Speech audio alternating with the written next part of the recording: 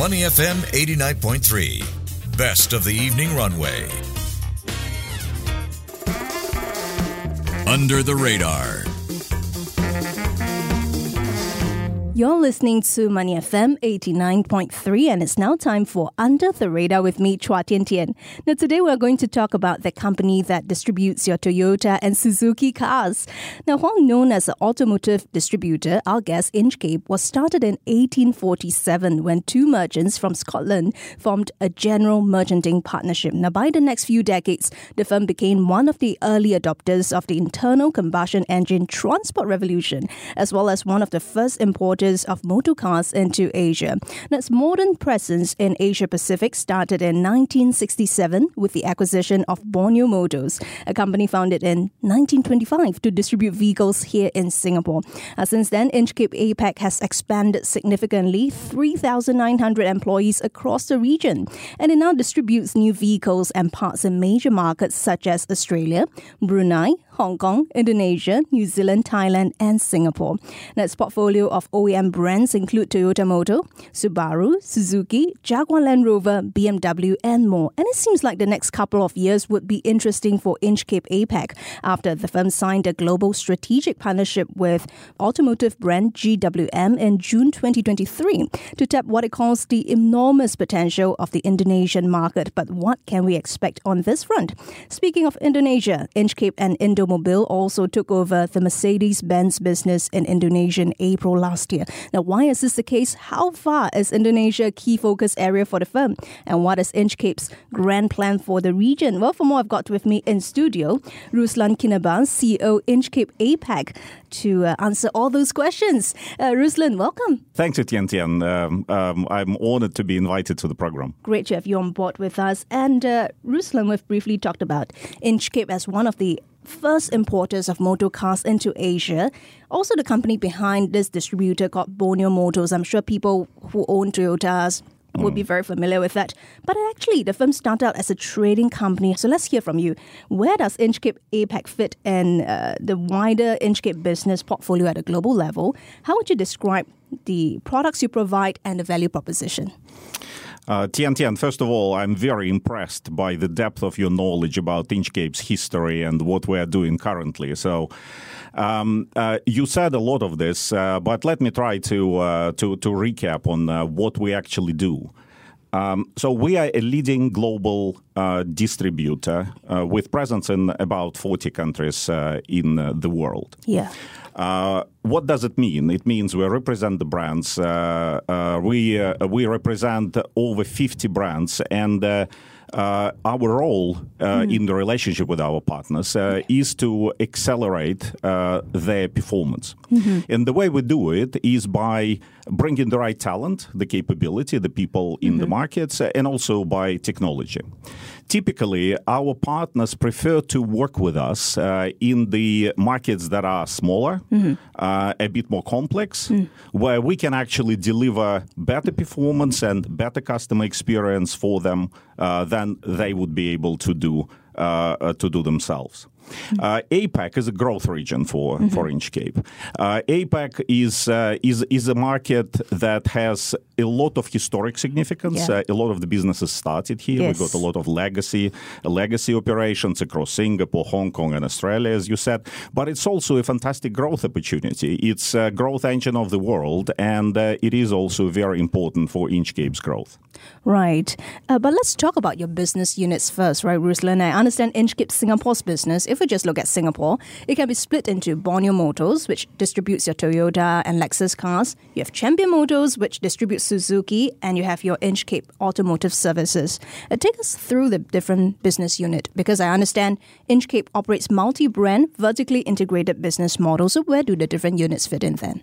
Yeah, it's again a great question with super insight about our business. Indeed, we operate a multi-brand model that allows us to create scale across geographies. So the retail brands that you are talking about allow us to create a unique interface with the customer in the market and focus on the performance of a specific brand and delivery of our commitments to our manufacturing partners. At the same time, to create scale in those complex and smaller markets. We are able to leverage synergies in the back office. And moreover, being a global operator, we also provide a lot of services globally. So we, of course, in the back office with global business services, but more importantly, in the area of data and digital. Yeah. So we operate digital delivery centers globally, one of them being here in the region in Philippines, which do everything from managing our ERP systems globally to the cybersecurity to the e-commerce. Right. Okay. Seems fairly integrated. Let's talk about your global presence, right, Ruslan? I believe Inchcape APAC distributes new vehicles and parts in major markets. You've got your Australia, Brunei, Hong Kong, Indonesia, big market for you, New Zealand, Thailand, and of course, Singapore. What is the current scale of operations right now, and which is the most important geographical market where, the dollars and cents are concerned? We're just a few weeks away from the annual results announcements. We're a public company, and I cannot give you any more insight on the full year performance, unfortunately, at this stage. But what I can say is that when we posted results for the first half year in 23, we generated about £1.3 billion turnover in this region with a profit growth, organic profit growth of about 25% for Asia-Pacific region. And what we are also seeing is that Asia-Pacific is quite resilient in the bigger scheme of things globally. So we are obviously not immune from the global macroeconomic trends. But if you look at the performance of the economies across ASEAN in particular, we are still fairly optimistic about how our businesses can evolve. Right. I was going to ask about your financials, actually, but well, since you mentioned that the results are coming out in just a couple of days' time, we shall keep a lookout for that. A little bit of patience. Yes, a little bit of patience goes a very long way, isn't it? Taking a look at the wider business environment, Ruslan, what you can tell us, though, as the number one trend driving growth here in APAC? I mean, we've seen electrification, so how would growing electrification of motor vehicles influence the way you take the company forward? Electrification is definitely out there, but I would probably start from the broader picture.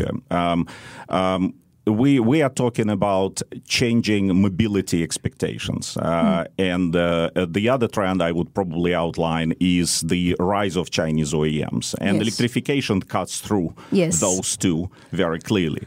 So speaking of the changing mobility expectations, there are three things that I would highlight here. Electrification is one, but it's also digitalization.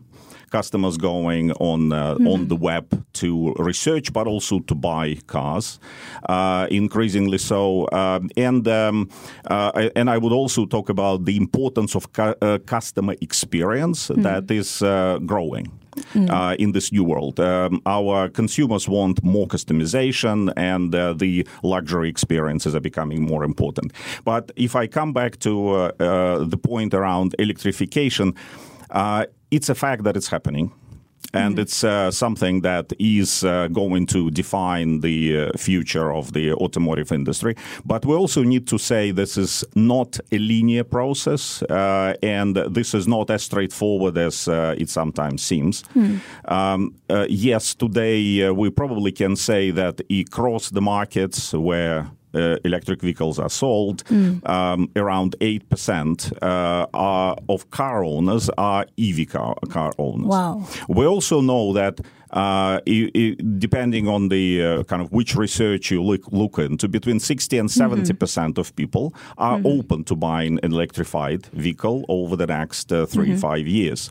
So the trend is certainly there. But we also need to acknowledge that there is room for other drivetrains and other technologies because of affordability, because of potential economy that it generates, also the challenges and investment it takes to build infrastructure and deal with the range anxiety. So electric vehicles are definitely happening, but often we talk about new energy vehicles. There is a role for hybrids there. There is probably a more complex path that the markets will take to get there. And PRC OEMs, Chinese OEMs, are very important in that mix. Because if you think about the numbers now, over 50% of all production of EVs is in China. Yeah. Chinese OEMs account for more than half of global sales of EVs. And if you think about the actual brand names in the EV segments globally, number one is Chinese, 9 out of 10 are Chinese, and 40 out of 50 are Chinese. So for us, therefore, in order to continue growing and delivering the right products and services to our consumers, we believe that we are best positioned to bring the insight about EV from more developed, electrified countries to the countries that are still on the journey and guide our manufacturing partners as well as our consumers to the right offer for a specific market. Yeah, you talked about Chinese OEMs, and that's what I really want to talk about as well, Chinese car manufacturers, because no doubt they are an important part of this industry going forward, increasingly more important as we look at electrification. There has also been talks about the production and the prices and perhaps subsidies, right? And that's why the EU has launched an investigation as to whether to set tariffs to shield EU producers from a flood of Chinese cheaper EV imports.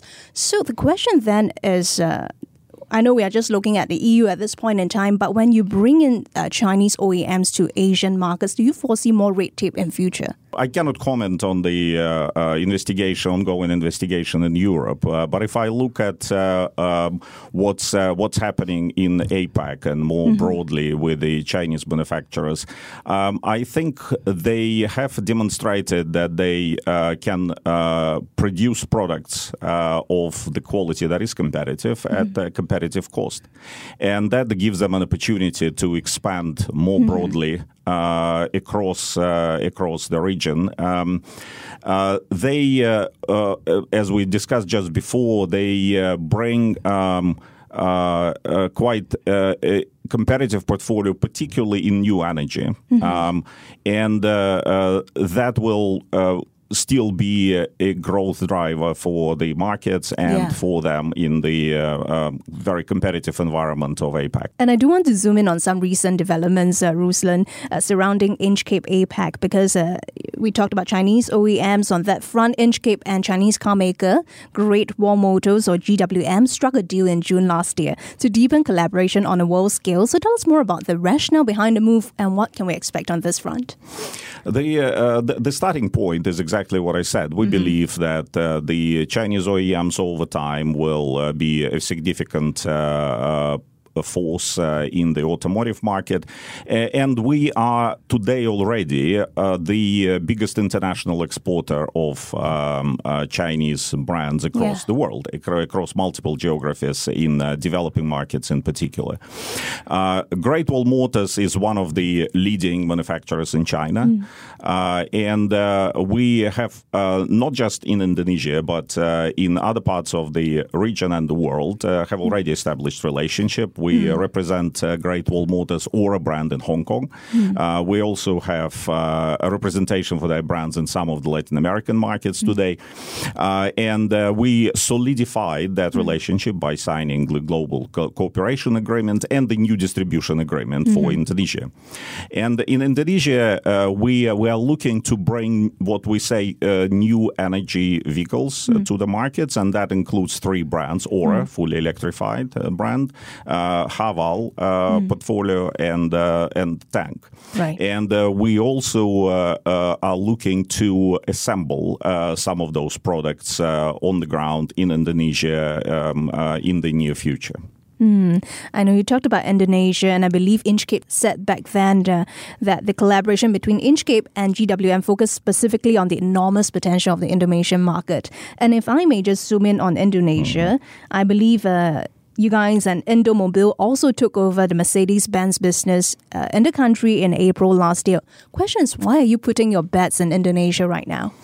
That's correct, and we are putting bets on Indonesia. I'm very happy that you are asking questions about Indonesia. This is certainly one of the biggest growth opportunities as we see it across Asia Pacific. It's a market of 270 people. It's the market with growth rates in GDP that are forecasted to go at around 5% in the foreseeable future. We also know that the motorization rates, so the number of cars per population, is relatively low, which is indicator that the whole market will continue growing. The other interesting thing is that the Indonesian government has been consistently putting effort in creating that EV or new energy vehicles ecosystem, starting from the battery production all the way to local manufacturing. And we want to be a part of it. We want to participate in it, and we want to bring the new energy vehicles into the market.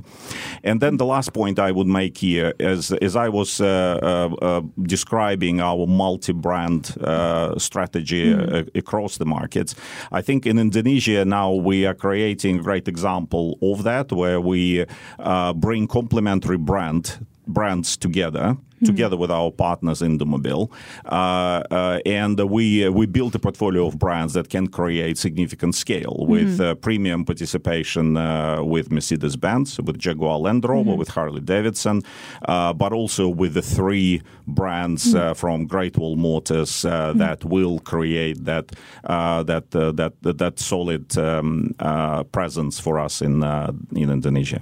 Right, we talked about a lot of opportunities in Indonesia. A question, though, if I may follow up, Ruslan, if we look at Indonesia and the greater APAC business, right? What role will Indonesia play in the longer term, and how much of revenues or how much of turnovers do you expect it to take up in future? It's a very early days for us in Indonesia. So we started our first enterprise there with Indomobile only in 21, distributing Jaguar Land Rover and Harley-Davidson. As you were saying, we just completed those deals and signed distribution agreement. So it's early to say. One thing I'm very confident about is that with the structural macroeconomic opportunity that we see there, that it will become one of the top players within APAC portfolio and will rival the three biggest ones, the three most important businesses that we have at the moment, which is Australia, Singapore, and Hong Kong. Okay, trying my luck here. How soon can we expect that to happen, in your opinion? I wouldn't give it too long. Okay. And aside from Indonesia, Ruslan, there were also some other exciting developments in the region. Inchcape, for one thing, commenced the sale and service of commercial vehicles across Thailand with Tata Motors. Inchcape New Zealand also acquired distributorship for LDV and SsangYong in the New Zealand market. What is your grand plan for APAC? APAC, as I said, is a growth region. It should be a growth engine. It's a growth engine of the world, and it should be a growth engine for Inchcape. And as I was also saying, we feel that the markets are fairly resilient, not immune, but resilient to the macroeconomic challenges. So my ambition for APAC is very high. And I think if there is anything to go by, if I look at the what we've managed to achieve in 23 in terms of inorganic expansion.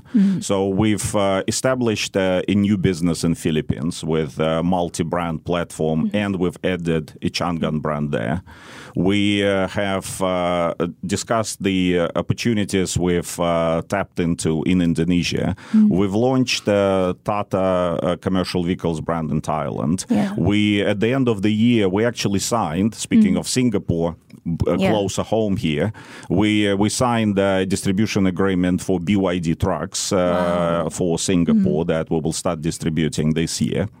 And we acquired another business in New Zealand, again, giving us access to the Chinese new energy vehicles portfolio with Shanghai Automotive under LDV brand and Korean brand SsangYong. expanding from our fairly limited footprint historically in New Zealand, which was only Subaru brand, a very successful business, but with one brand. So the future of APAC will be more markets where we will be present. We will bring more OEMs, and that should be exciting for consumers as well. We will bring more choice to the markets, bringing products from our existing global partners, but also bringing new manufacturers and their brands to the geographies and APAC. And we will grow.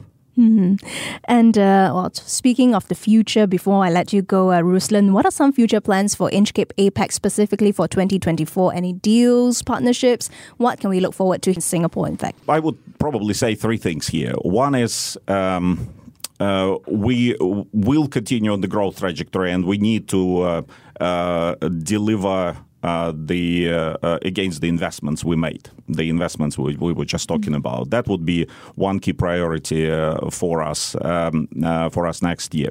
The second thing would be we will bring more exciting products to our customers here in Singapore and across APAC. And we will continue building and improving our customer experience. And I think Singapore is a fantastic example of that. With the Singapore is a great testing hub. It's a great innovation hub. I'm very happy that we have our regional office here, regional hub based out of Singapore. Singapore has led the development of our omni-channel e-commerce platform and its first rollout across the world here. So you can buy Toyota vehicle fully online, including trading in your car, including buying your finance and insurance products online from us, and that's quite unique. And we will see more advancement in terms of our digital route to market, in terms of the customer experience that we're bringing here in Singapore, but also across the rest of APAC.